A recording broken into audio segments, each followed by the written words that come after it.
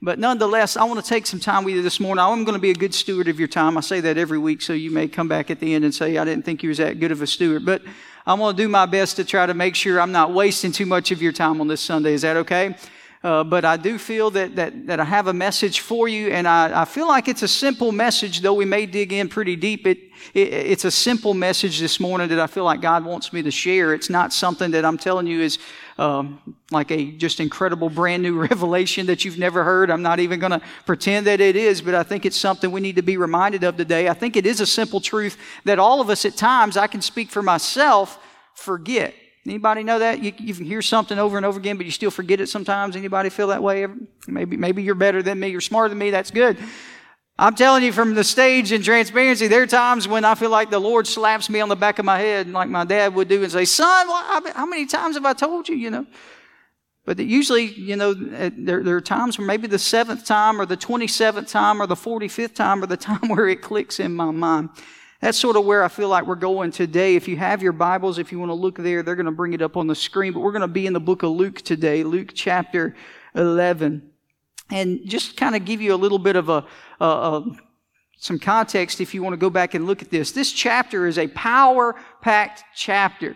Now, we know we look at context and we're going to talk about it, but just look at what has happened up until this point where we start today. We'll let you know that Jesus has been dropping truth like nobody's business. Some of the greatest truths that Jesus ever taught are included in this chapter. And of course, they're included several times throughout the Gospels. But just in this chapter at the beginning is the account where the disciples asked Jesus, teach me how to pray.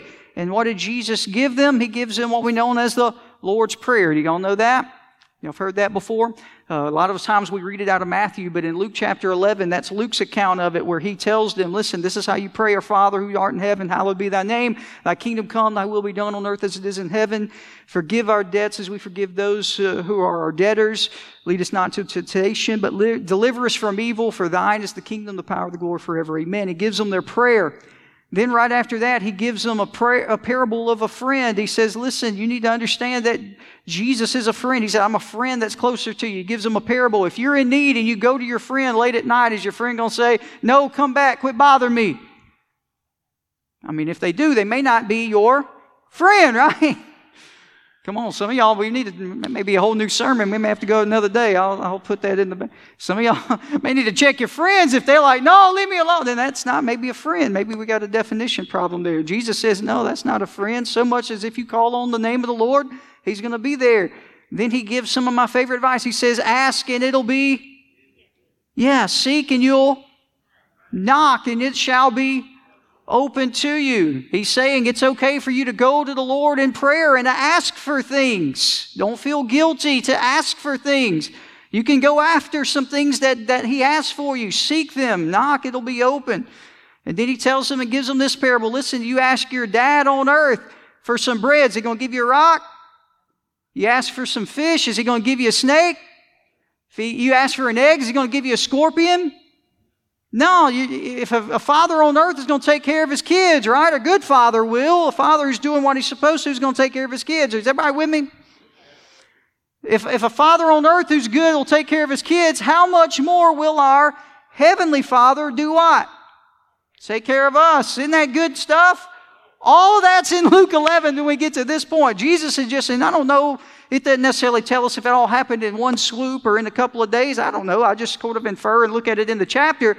But all of that truth, when you read, is right there. Wham, bam, thank you, ma'am. And then we get to this scenario. We've had sort of teaching and Jesus talking and giving wisdom. And then we get into an occurrence. Something happens. And it starts here in verse 14. Watch with me. It says, and he was casting out a demon. Now, let me sort of pause there. When you start dropping truth like Jesus has been dropping, it's going to stir something up. Anybody understand what I'm saying? If there's truth being proclaimed, the enemy's not going to sit idly by and just, well, I'll just leave them alone and go on down the road. Are y'all listening? When truth is being proclaimed, whether you're proclaiming the Word of God over your life, whether it's in this church, in this community where we're proclaiming the Word of God, I'm here to tell you, not glorifying, but I'm speaking some truth here, and we're going to get into this today. The devil's going to try to stop what's happening. The devil is going to rise up and try to fight. He's not going to just sort of lay down and let it occur. Does everybody understand that truth? And so it's sort of ironic for all of those things where Jesus is really lining out the core principles of who He is and how we should handle the kingdom, that He comes to someone who has a demon. But guess what He did? He cast the demon out. And the demon was mute. So apparently you can infer from this that he had come across someone who had been overtaken by this demon. It may have been a demon of infirmity, an illness, something that was in his body, and it was causing this person to not be able to speak. All right? There was this spirit that was causing him not to be able to speak. Now, some of y'all are looking around right now. I just sense it. I need to make this statement. Quit praying for that spirit over that spouse right now. That's not of God. So it was. When the demon had gone out, guess what happened? Look what it says. The mute did what? Stayed mute? Spoke. Again, I may be getting ahead of myself, and if I am, I apologize, but let's just make sure something's clear here. When the enemy leaves, something should be different. Y'all understand that? There should be a fundamental change. If the devil's been cast out of the soul, out of the spirit, if someone has been changed, there should be visible change in their life. Is everybody with me today? If he couldn't speak before and it was being caused by an evil spirit, once that evil spirit leaves, there should be speech that comes forth. If everybody listening, a lot of people are living out underneath victory and they're still in chains, and I am getting ahead of myself here. We'll go back to it in a moment, but part of it's because we don't understand. If something's happened in your life, there should be change. We're living in a world today where people have tried to undermine and water down the gospel by trying to tell you it's okay for you to just be saved but still be the same. No. If you're saved, everything shouldn't be the same. If you're truly changed, if you've truly encountered Jesus, there should be something different when people look at you in your life. Is this good? I mean, pretty simple. I've read like a line. I think we could pray and dismiss right there, but I won't. So it said that the mute spoke, and the multitudes what? Marveled. Anytime God did a miracle, it was for God could receive glory. The people marveled. Not in any sort of vain way that Jesus was trying to get attention in a way to just glorify. It was glorified to the power that was within Him, which was with His Father, God, right? Verse 15. But, oh, don't you love that? I won't say anymore, but it's always one of those. Some of them said, He's casting out demons by Beelzebub, the ruler of the demons. Again, evil spirit left, someone who couldn't talk, healed, life radically changed, clear change has occurred in this life. Are y'all with me? There has been a clear transformation. The Lord has come in and encountered this man, and this man will live a life different, but there's always those that even the greatest miracles that happen right in front of their face, they're still going to be skeptical. You ever heard this statement? I used to get told this statement before, and it makes a lot of sense. Sometimes you can't see the forest for the trees. Anybody know what I'm talking about? Sometimes we get so deep and ideological. I can't even, it's easy for me to say apparently. We want to get so theological, and so we want to try to get into the deep recesses of everything, and we don't realize, look, the simple beauty of God is right in front of us. He just saw the devil at work in someone's life, spoke His word, the word of God went forth. John 1, in the beginning was the Word was God, the Word was with God, right? Jesus, being the living Word, spoke the word to this man, and the Satan immediately had to flee. Yet we don't want to believe that this is the Son of God, so we're going to say, He must be the head of demons. He must be Beelzebub. He must be the demon-possessed, so the demons are listening to him. Now, does that make a lot of sense? And then notice the next verse, 16. Others weren't going that far. There were some who weren't that radical. Well, I'm not going to start talking about Beelzebub. That's weird. Those are people who don't like to say, man, we get uncomfortable. We start talking about devils and demons, all that stuff. We just like to live for the Lord in our nice little picket fence life. Listen, spiritual world is real. And listen, I get it. There's a lot of people that glorify it and probably spend so much time there, and there's balance. But understand, just because we may be uncomfortable doesn't mean we can deny the existence of a devil and of a hell and of demonic attacks and principalities that are going on in the spiritual world even right now. And so others start testing him. They're saying, well, we still don't believe. And they're testing him, and they say that they're seeking what? A sign from heaven. Again, when I look at this is just me. Y'all may not be the cynic. Y'all may not be as, I guess I'll just use the term sarcastic as I can be sometimes. And I work on it, and I pray for the Lord to help me use that only in appropriate times. But I read this, and I'm like, what? They're wanting a sign from heaven. What did he just do?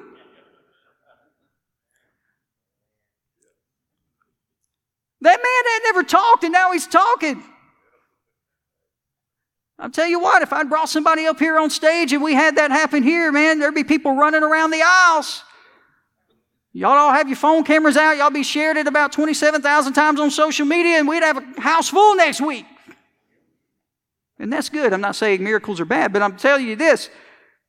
They saw this miracle, but they're still so cynical that I need another sign. They just witnessed a miracle, yet they wanted a sign. Let me tell you something. This is where we're going today. Men are often going to ignore the divine character of God, even when there are infallible proofs of it before their eyes. There are people who will deny the work of God even in their own life. And listen, I want to go, it starts in the simple form. There are people in this world today. We talk about our society today. We read things on social media. We read the way people act, the way people believe. We're kind of in this land of deconstruction. Y'all understand what I mean? Not trying to get too deep in the weeds, but everybody records a TikTok today deconstructing something that was a fundamental truth, and they're trying to prove why everything we've been taught is wrong. There's a whole movement out there of people trying to show you that everything the Bible says is clearly wrong. We've had it wrong the whole time. And there's a generation of people who are falling into that. And I don't have time to go into it right now. I won't. I'll tell you, there are some things that within the church that we've done to cause some of that we need to repent and fall on our face for. I'm not going to, take the blame and just say, oh, I'm sorry, and fall down to them. But I'm telling you, there are things that the church has done that have caused some of those things. But I'm also here to tell you today that just because the world likes to cast doubt and throw it doesn't mean that the truth isn't still the truth. Just because somebody may want to debate you doesn't mean that you're wrong in the faith. Y'all understand what I'm telling you? There's people that, and the problem is even within the church, I think sometimes we get so swept up and we just need to hear from God. We just need to hear from God. And listen, don't get me wrong. I believe you better live every day hearing God's voice. But sometimes within our circle, we want to hear from God, but we're not opening the Bible. We're waiting for somebody like PB or Pastor Lott or somebody to get on stage and preach a sermon that agrees exactly with what we're doing, and that's the Word from God, and that's important, but you got the Word of God accessible to you 24/7. Sometimes we want the Word of God, meaning we're waiting for a light to shine in our bedroom at 3 o'clock in the morning and an angel in a vision to come out and begin to just tell us plainly, this thou shalt do. Listen, if you've had those experiences, I'm not going to doubt you and call you crazy. I'm thankful. I'm going to tell you how He speaks to me.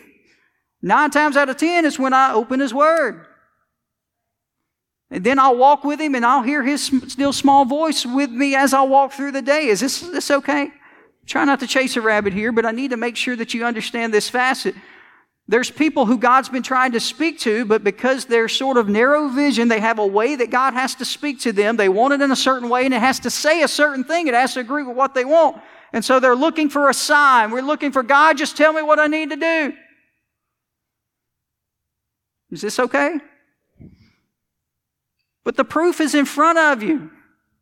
God's saying the proof was in front of you through this miracle. This is the finger of God. Listen, there's some of you within the church right now who have been saved a long time, but maybe you're in a situation right now where you found yourself at a crossroads. You need to understand what to do. You need to understand how to overcome a situation. I'm telling you this because I've been there. I'm not telling you anything I haven't gone through. That's why I can preach to this, because I've been in situations where I'm like, God, I don't know what to do. I don't know what to do. I don't know what to do. And I've waited for prophetic words or some sort of supernatural occurrence or some sort of, loud booming voice. And God said, you already know what to do. It's in the Bible. Keep doing what you're supposed to and follow after me. Quit waiting for some divine supernatural thing to happen for you to get up and start moving and working for my kingdom. There are things the Bible clearly says we're to go about and we're supposed to work. We're supposed to be the light of Jesus. Amen. We're supposed to tell people about Jesus. We're supposed to give. We're supposed to be a part of the fellowship. I don't need a divine, light to stop me in the road for me to start doing those things.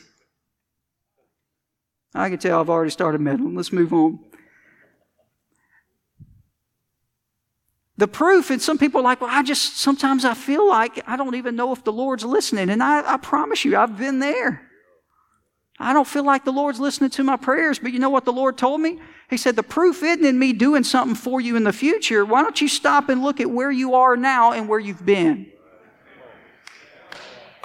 Because I'm here to tell you, if your life right now is better off spiritually, I'm not talking about you got more money in the bank, and that's good. I could preach on that too, but I won't.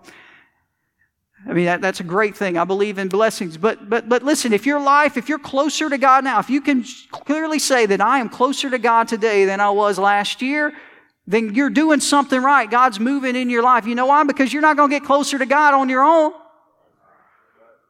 If you were once a sinner who did everything in the book that we could name, but now your life has changed, guess what? God has done something in you. Amen? You didn't do it yourself. You didn't follow the steps, and those steps cured it. It wasn't your self-will. It wasn't self-actualization, as some would lead you to believe. It was the hand of God on your life. So, we have to understand that fact before we can go farther into where we really need to go today, where I'm hoping to take you. I'm still in background. I'm sorry. But we need to understand that it's God's work in your life. His hand at work in your life. The devil will want to get in your mind and let you start taking credit for what God has done in you. Don't do that. Go to verse 17. So this is how Jesus responds. He says, but he, Jesus, knowing their thoughts, he knew what they were thinking. He knew they were trying to test him. He knew that they were doubting. He knew that they were in unbelief. So he had to sort of set the stage. He had to clear some things up. So he tells them, every kingdom divided against itself is brought to what? Desolation. Again, a whole other sermon. You could go there. I won't do it today. But if you're constantly in division, it's not going to prosper. If this church was constantly divided, we would never accomplish anything. If the kingdom of God continues to be divided like it is right now, we're not going to accomplish anything. Are y'all listening to me? Any kingdom against itself is going to fall to desolation. It's not going to pass. A house divided against a house will do what? It will fall.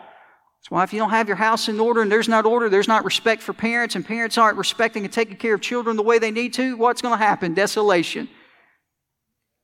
And we talk about it, Pastor talks about it every week. That's where we are. That's where we are. We've lost that sort of idea. The division has caused us to fall. Verse 18, if Satan also is divided against himself, then how will his kingdom stand? Jesus is just using some logic here. What sense would it make for me to cast a devil out of somebody if I was the devil? If I was the devil, I'd want the devil to be in that person. We'd just keep on possessing everybody, right? Common sense. I'm here to tell you, there's people who, the enemy and doubt will cause you to start coming up with arguments that don't make any logical sense. And if you don't believe that, just again, scroll through social media a little bit this afternoon. I wouldn't encourage it, but if you really don't, you just listen to what people are saying and you're like, that don't make any sense. How do these people, what's happening here? It's a spirit of deception. We don't even have good logic anymore. So he's saying, because I cast out demons by Beelzebub, you think that's it? And if I cast out demons by Beelzebub, by whom do your sons cast them out? Therefore, they'll be your judges. But in verse 20, if I cast out demons with the finger of God, surely the kingdom of God has come upon you. When a strong man, fully armed, guards his own palace, his goods are in peace. But when a stronger than he comes upon him and overcomes him, he takes from him all of his armor in which he trusted, and he divides his spoils. So he who is not with me is what? And he doesn't gather with me does what? Here's what I want to do for the next few moments. Again, I took way too much background time, but that's okay. That sort of sets the stage for kind of what I want to do right here. What Jesus just gave you in that verses is what I'm going to call today a tale of the tape. Anybody ever heard that before? A tale of the tape. Y'all know what that means? Some of y'all that have listened to me, or just even if you have a relationship with me, know me pretty well. I'm kind of my guilty pleasure. I'm a combat sports fan, which, I kind of like pro wrestling. That loosely falls in that category. But, man, if it's a big boxing fight, I like to watch it.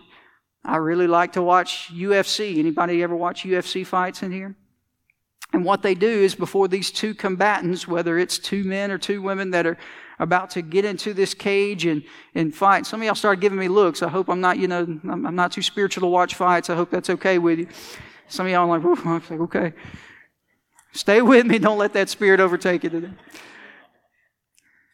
But no, you get these two people and they're getting ready to fight. And UFC, really, that's how they've had success, is because they market this. They know what people want. You can turn off just about any UFC. You don't even have to really know anything about them. But by the time they get in the cage, you're ready to watch them fight. Why? Because they're going to do a profile on them. They're going to show you a video, and they're going to show you what they did in their last several fights. So where they are. Is this somebody who's coming off some losses and is desperate? Is this somebody who's been mowing down people and now they're about to get a big challenge? It's going to tell you and show you that.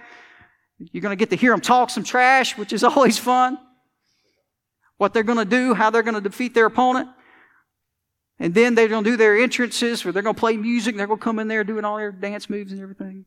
Looking more cool than my white self can.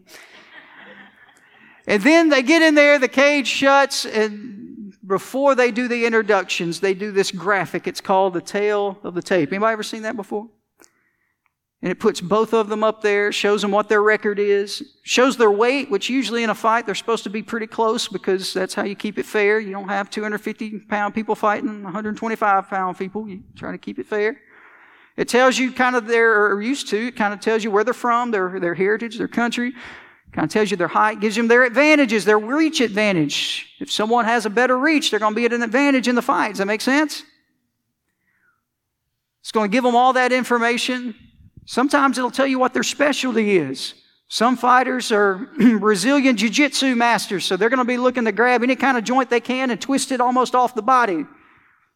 They're not really looking to box you. They want you to they want to sort of bring you in, bring you to the ground, put you in some kind of arm bar or something like that, right? Y'all with me? That's jiu-jitsu. Some of them are wrestlers. They're college wrestlers. So really, the only thing they're going to do the whole time is they're going to look to shoot in, grab your legs, bring you to the ground, get on top of you. That's their strength. Some are kickboxers, so it's going to tell you whether they're going to be looking to strike. Is this making sense? The tail of the tape is going to sort of match them up. You're going to know who's going to be able to do what. Well, Jesus gives you a tail of the tape right here between himself and the enemy. So it's important for us, if you'll bear with me for just a few more moments, I want to show you this tail of the tape. He's going to tell you what the enemy has to offer and how he's going to fight in the cage. Because again, as I said, there is a fight going on right now in the spirit realm for your body, in your mind, for your spirit, trying to prevent you from anything that it is that he wants you to do. There's a fight going on. Everything and everyone belong to one of these two kingdoms. It comes down to whether you're either with God or you're with the enemy. Is everybody with me? The warriors are described here. The battle is fought here.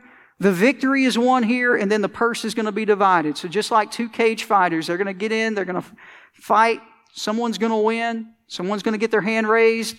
Someone's going to get the purse, the money, or the belt, right? Well, here's what he does. In this corner, over to this side. We'll use this side. The enemy is in the corner right here, Satan. And Jesus is setting it up. Yeah, there is an enemy. Notice, go back to verse 21. Notice in verse 21 what he says about the enemy. He calls him, in this verse, that's who he's referring to. He says, when a strong man, everybody say strong man. And don't get religious on me. I'm not here glorifying the devil, but I think we need to have a good, clear character of who we're dealing with. Does that make sense? The devil's a strong man. There's strength there. The enemy has some power. You know what his strength is? Throughout the Bible, his strength is cunning and deceit. Again, just in my mind, if you'll play with my analogy here, I don't think the devil's going to be a striker when he gets into an octagon. I don't think the devil's going to be that one-punch knockout power. He's the type of person that he'll get you in the cage and he'll sort of lull you to sleep. You see, when I watch UFC fights at times, there's some that, man, they're looking to knock you out within the first minute because if it gets past that first round, they're going to be in trouble. The devil's someone who wants to lull you to sleep.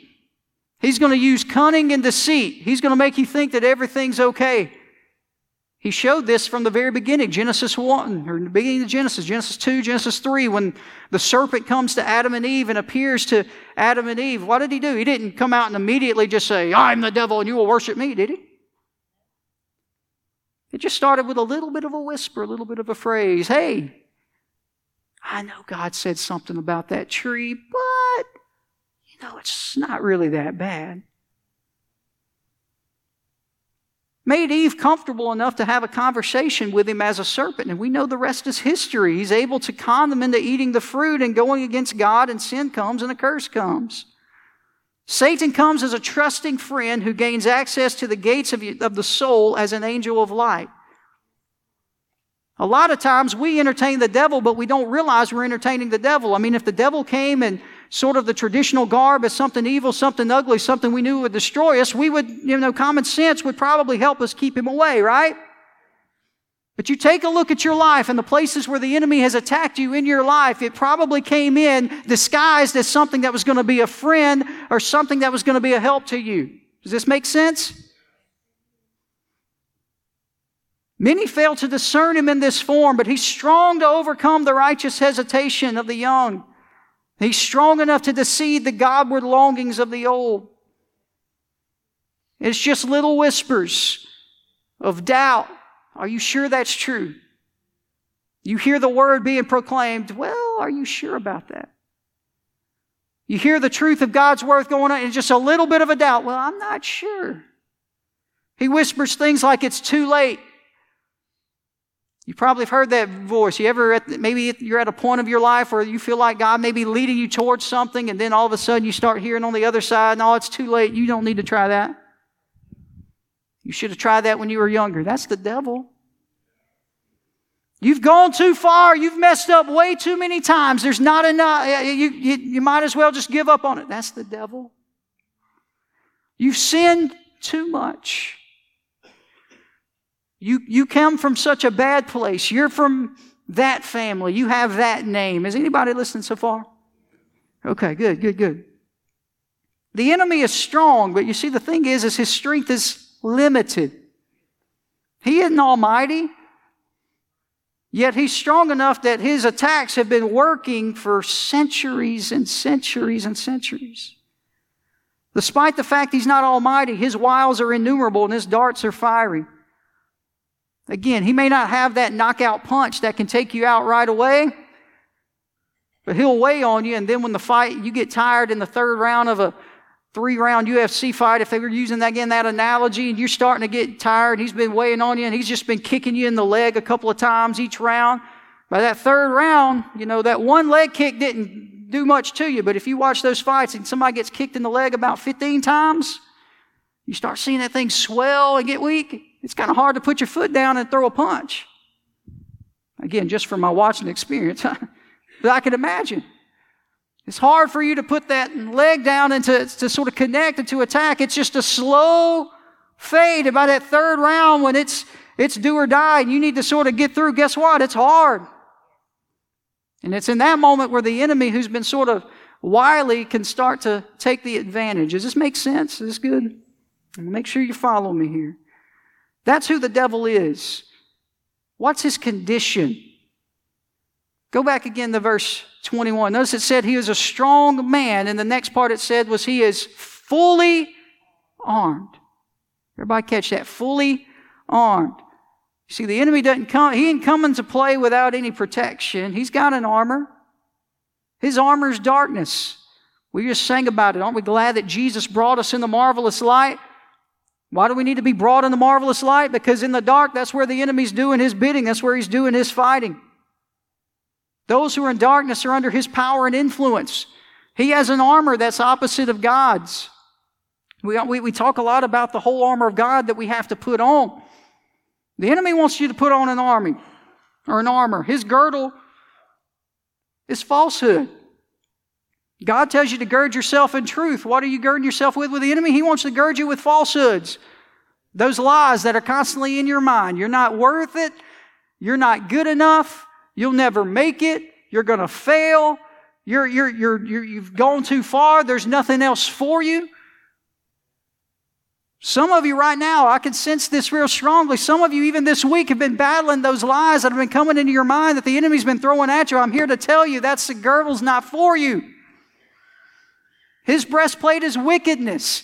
He wants you to gird your heart with wickedness, with things that will lead you astray, things that go against the Word of God. That's why this flesh that we have to crucify, that we allow to die, we can't let it to have any hold because it'll lead our heart to wickedness.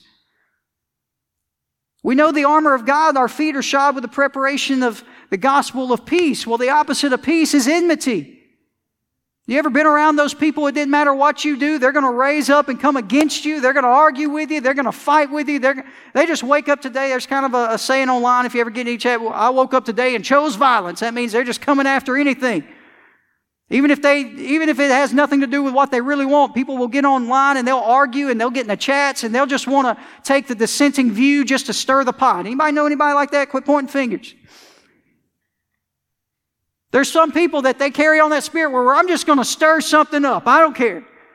They just sort of take some sort of weird glee into causing strife and causing conflict. The shield that the enemy uses is doubt.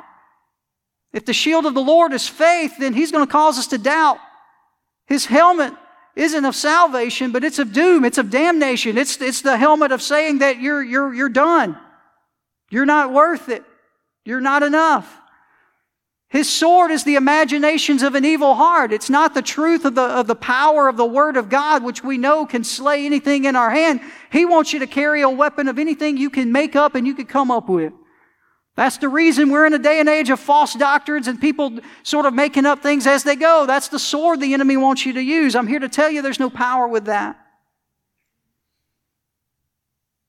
So the tail of the tape is character. We know he's cunning and he's deceitful. He's coming fully armed. He's ready to attack. But let's look at his occupation. As I said in those videos before the fight, sometimes it'll tell you they may not be full-time fighters, maybe more of them now, but especially when I first started watching them when I was younger, there wasn't a lot of money for full-time fighters. So you had school teachers. There's a guy named Rich Franklin. I don't know if you've ever... Rich Franklin was a school teacher by day and would go to the UFC and was a UFC champion. And I was like, that is cool. Because, how does he have time to train and get all this stuff up? He had an occupation. Well, the enemy has an occupation. He's a strong man, fully armed, and this is what his occupation is. This is what his job is. It is to guard his own what? Palace. What is his palace? His palace is the dungeon of the unrenewed heart. He lives in the heart that has not been changed and transformed by the work of the Holy Spirit, by the blood of Jesus. Why? Because I want you to imagine that dark, unrenewed heart. The windows are covered up. They're tinted. Everything is dingy and moldy. And guess what? When you look through windows that are tinted or blocked or dark or dirty, who haven't been renewed, guess what? The perspective when you look out of those mirrors or out of those windows, that perspective is messed up. You don't see things the way they really are, do you? Why? Because the enemy wants to keep you in that. He wants you to look at things through his tinted eyes. You know what happens when you do that? You think that everything someone says has something negative to do with you. It gets you in that mindset where every decision that goes against you, you see it through a messed up tint. You think that everybody's personally out to get you and to destroy you. Again, I can tell you that. Why? Because I've been there. I've been there where the enemy's had me deceived and think that everything, and that's where he wants to keep you. He wants to keep you trapped in that perversion. When I mean perversion, that's what I mean, the perverted way of seeing the truth. If he can mess up your perspective, then he messes up. Perspective is reality, essentially, right? If he can mess up the way you see things, then he's going to mess up the way that you react to things. Satan mines this chamber to ensure that the soul remains ignorant of the freedom. That's the saddest thing about it. Satan controls hearts, he parades and he rules over these palaces, and he keeps souls entrapped to where they can't see the fact that just on the other side, if they would just allow Jesus to come into their heart, he would renew them, he would clean it up, and they would have fresh freedom. Goodness. But Satan doesn't want that to happen. He wants the soul to remain ignorant of that freedom, and he wants that soul to remain submissive to complacency. This is the way it is, and we're just going to keep it that way. His possession, notice what he says there, his goods are in peace. As long as he's controlling the palace, then guess what? His stuff is safe, right? Listen, there's a reason, and I'm in this reason I have a camera at my house where I can at certain times see if anybody, why do we do that kind of thing? Because we want to make sure nobody's messing with stuff, right? Well, look, Satan wants to make sure nobody's messing with his stuff. The problem is the stuff that he's messing with doesn't belong to him. Let me show you the stuff. As long as he's possessing the heart, as long as he's possessing the chamber, he possesses everything else that goes with you, the faculties. Let me show you real quick what those are. If he controls your heart, he controls your reason. Reason is the governor of your being. Reason is literally as it says, it's why you do what you do. If Satan controls your heart, then he can control the reason you feel justified in all the bad you're doing. He controls understanding. That's the receiver of information. Everything that you get, it starts to come through the filter of Satan, and he can distort it and tell you what you want to hear from it. He messes with your memory. Memory's the recorder of the mind. That's how we put things into our soul. Satan will mess with that. He messes with your conscience. You realize conscience is the discerner. It's how you tell what is good and what is not. You get that messed up, then you'll allow people into your life that have no business into your life. He'll mess with your will. He'll control your will. That's the decider of what you do. And lastly, even your affection. That's how you distribute everything of yourself to other people. The enemy control your heart. Guess what he'll do? He'll mess with your affection. You'll dry up and you'll be a grouch and you won't know how to talk to people. You don't know how to love people. You don't know how to build relationship. Why? Because your affection has been all messed up by Satan. Does this make sense? When Satan controls you, those are the things he has. Your reason, your understanding, your memory, your conscience, your will, and your affection. Those are the things that happen with Satan. That's the tail of the tape. That's what he has in this corner. And all of a sudden, I sit here and I'm talking about all this, and some of you, maybe even the enemy's messing with you. See, yeah, I'm powerful, but here's the beauty of it. That's just one corner. We have someone else in the other corner. There's somebody else in the other corner in verse 22. But when a what? A stronger than he comes upon him. We have someone who, first of all, is stronger than the enemy. How much stronger is he? I want you to think he's as stronger than the Satan as the sun is stronger than the darkness. You know what? It was dark for a little while. From probably about 8 o'clock last night to maybe about 6 o'clock or so this morning. But it doesn't matter how much the earth decides, man, or anybody on this earth decides, man, I'd love to have about 3 or 4 more hours of darkness so I could sleep more. There's a power that arises that overcomes all of it. It's the sun. Amen? Well, I'm here to tell you, it doesn't matter how powerful Satan wants to be in your life when it comes down to it, and they come into conflict, there is no power on earth that can overtake the power of God. Amen? How strong are the hills and the mountains to stand amidst the crashing waves of an ocean? Thus our deliverer is strong and he's mighty and he is able to overcome. His arm is strong enough to uphold the universe and guide the helm of providence all at the same time. His word is so strong that there is no force on earth that can prevent it from coming to pass. And the Bible says that His word will remain forever and ever. Not only is His word strong, but His work is strong. His foundation stands true. You see, Jesus, He was called the builder, or the stone that the builder rejected. That stone went on to become the chief cornerstone that everything that we do as the church and as the kingdom of God has been built upon. And I'm here to tell you, no matter how strong this enemy is, he can't touch a single stone of what our God has built. Amen? Somebody should give God praise for that. And guess what else it says? The gates of hell can't prevail against it. Neither time or eternity or the powers thereof can ever displace a single stone of His building. There is one who has come to seek and to save, and with Him nothing is impossible. His enemy, no enemy is too strong. His power, no difficulty, too monstrous for His strength. Jesus is our victorious warrior. Amen? But not only that, but look at the encounter. The Prince of Life and the Prince of Darkness, they're going to have to come into close combat. It has to come into conflict. There's a reason why I use the analogy of the cage fight. They have to fight. It was from the very beginning of time. Genesis 3:15, in the middle of the curse, God's speaking to him and he's talking to the devil and he's cursing the devil for what he did. And notice what he said. He says, I'm going to put enmity between man and woman, or between you and the woman, I should say. Enmity between you and the woman. And I'm going to put enmity between your seed and her seed. Her seed was capitalized. You know who her seed was? That was Jesus. God knew even at that moment that I'm going to have to send my son to fix what has just went wrong right here. And he says, he shall bruise your head and you shall bruise his what? His heel. He already told you right there at the beginning, there's going to come an ultimate fight. There's an ultimate fight that's going to happen where his heel is going to bruise your head. You may bruise his heel. His heel is going to bruise your head. I don't have time to go into all of it, but he gave an example of this. You read the Old Testament, and you want to see, he sort of illustrated the way this all had to work through David and Goliath. It's a story we all know. You sort of illustrate and see how David and Goliath worked. I mean, this boy, the shepherd boy who was young and he was undersized, he was thought the least of his whole family.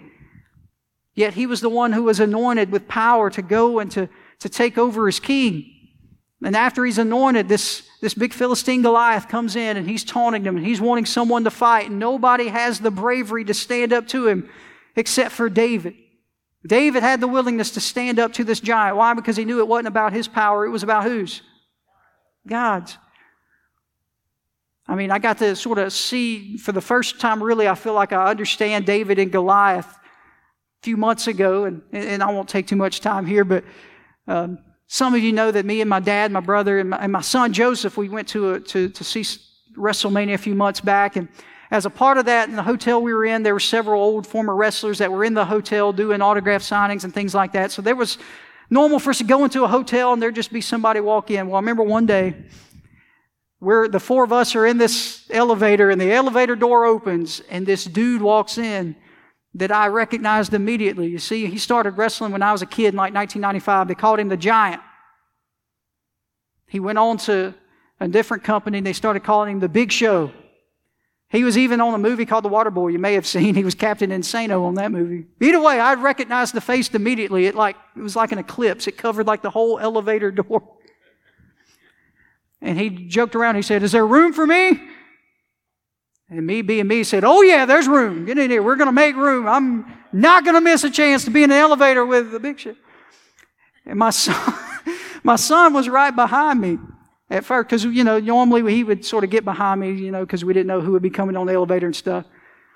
But Joseph, I laughed so much at it. He's smaller than everybody in his class anyway. Most of y'all see him. He's 10, but he's a little smaller than everybody anyway. So that's why I guess why I thought it was a good analogy. He moves from behind me and walks right up to, like, no fear. No, he just walked right up to the Big Show once he saw who he was and looked right up at him like this. And it was literally like this. And he put his hand out and Joseph shook his hand and didn't know if Joseph would get his hand back. It was just like swallowed up in it. And he was kind. He was like, why are you stepping up to me for, man? I don't know your money or anything like that. But Joseph was excited and we had a moment. But I say all that literally in that moment. This is what went to mind. As cool as that moment was, I was like, my goodness, that must have been what David versus Goliath had to have looked like.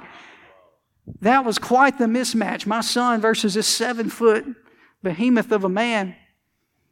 But you know what? That was the symbol of what Jesus was going to have to do to overcome the enemy.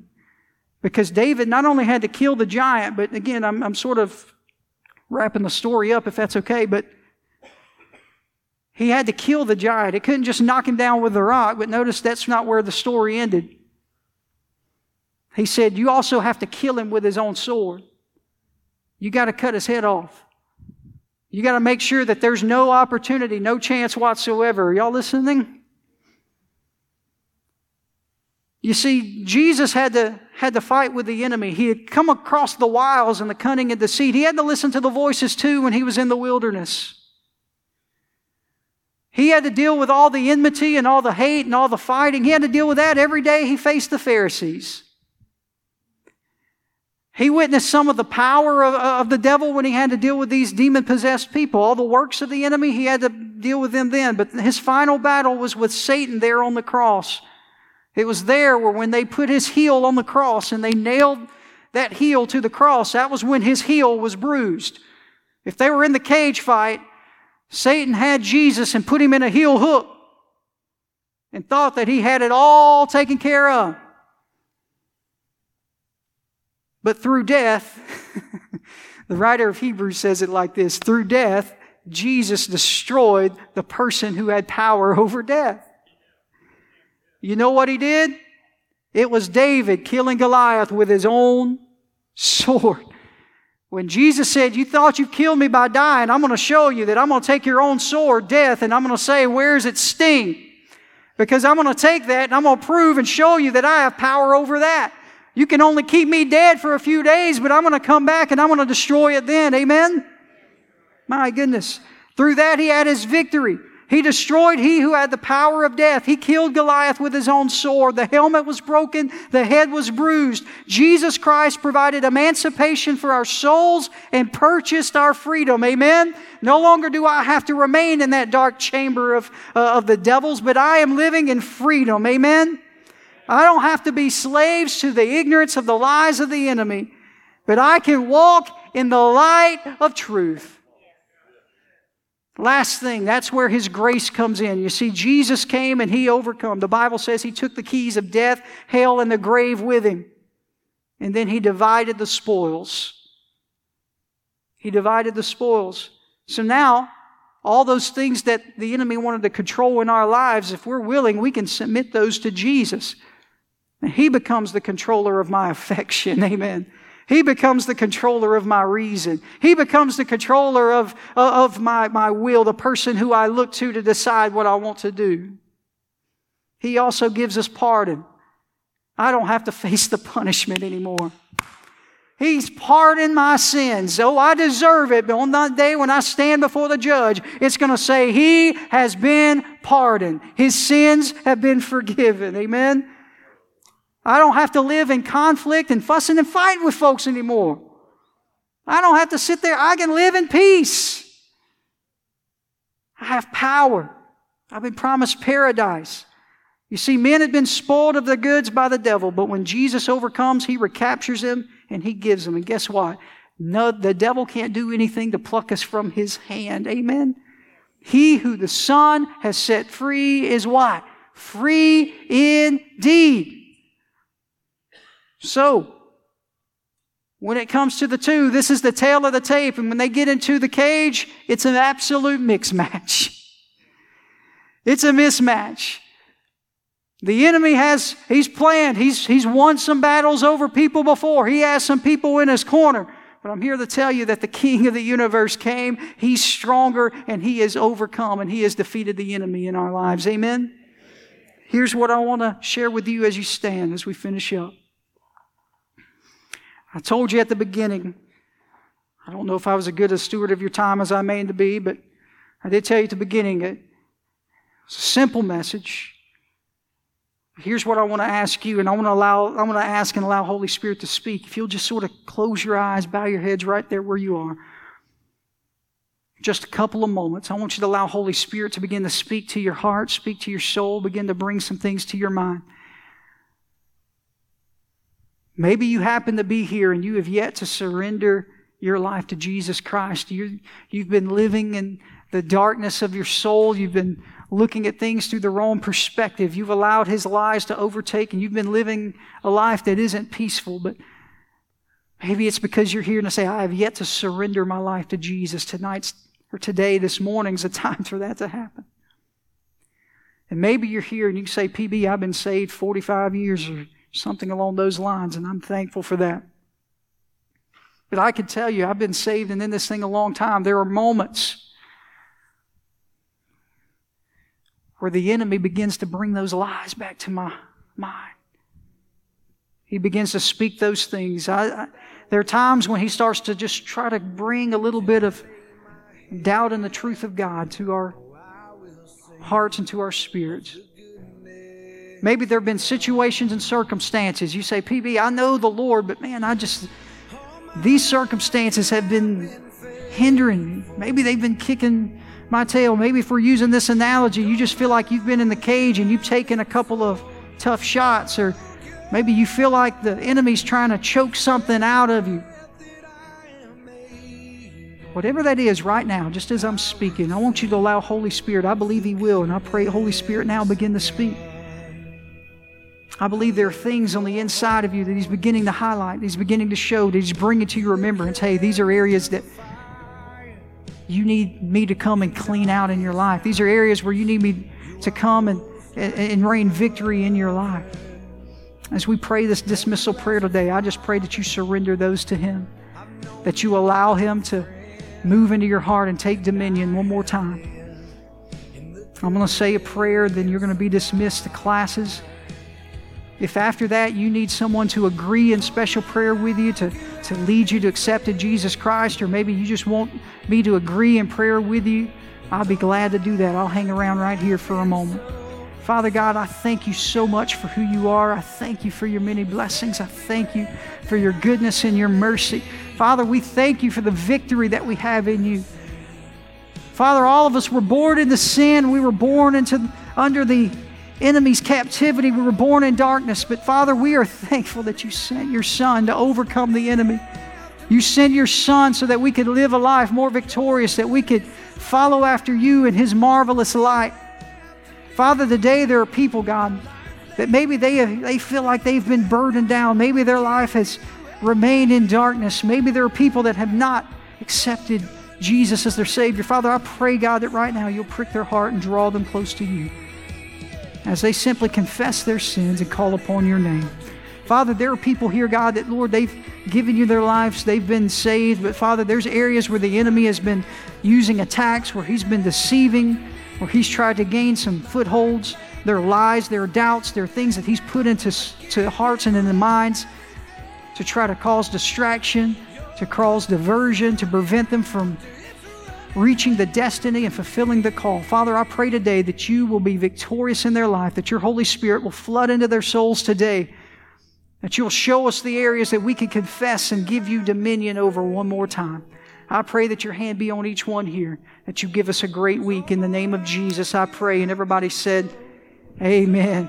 God bless you. I hope you have a great week. Go give the devil fits.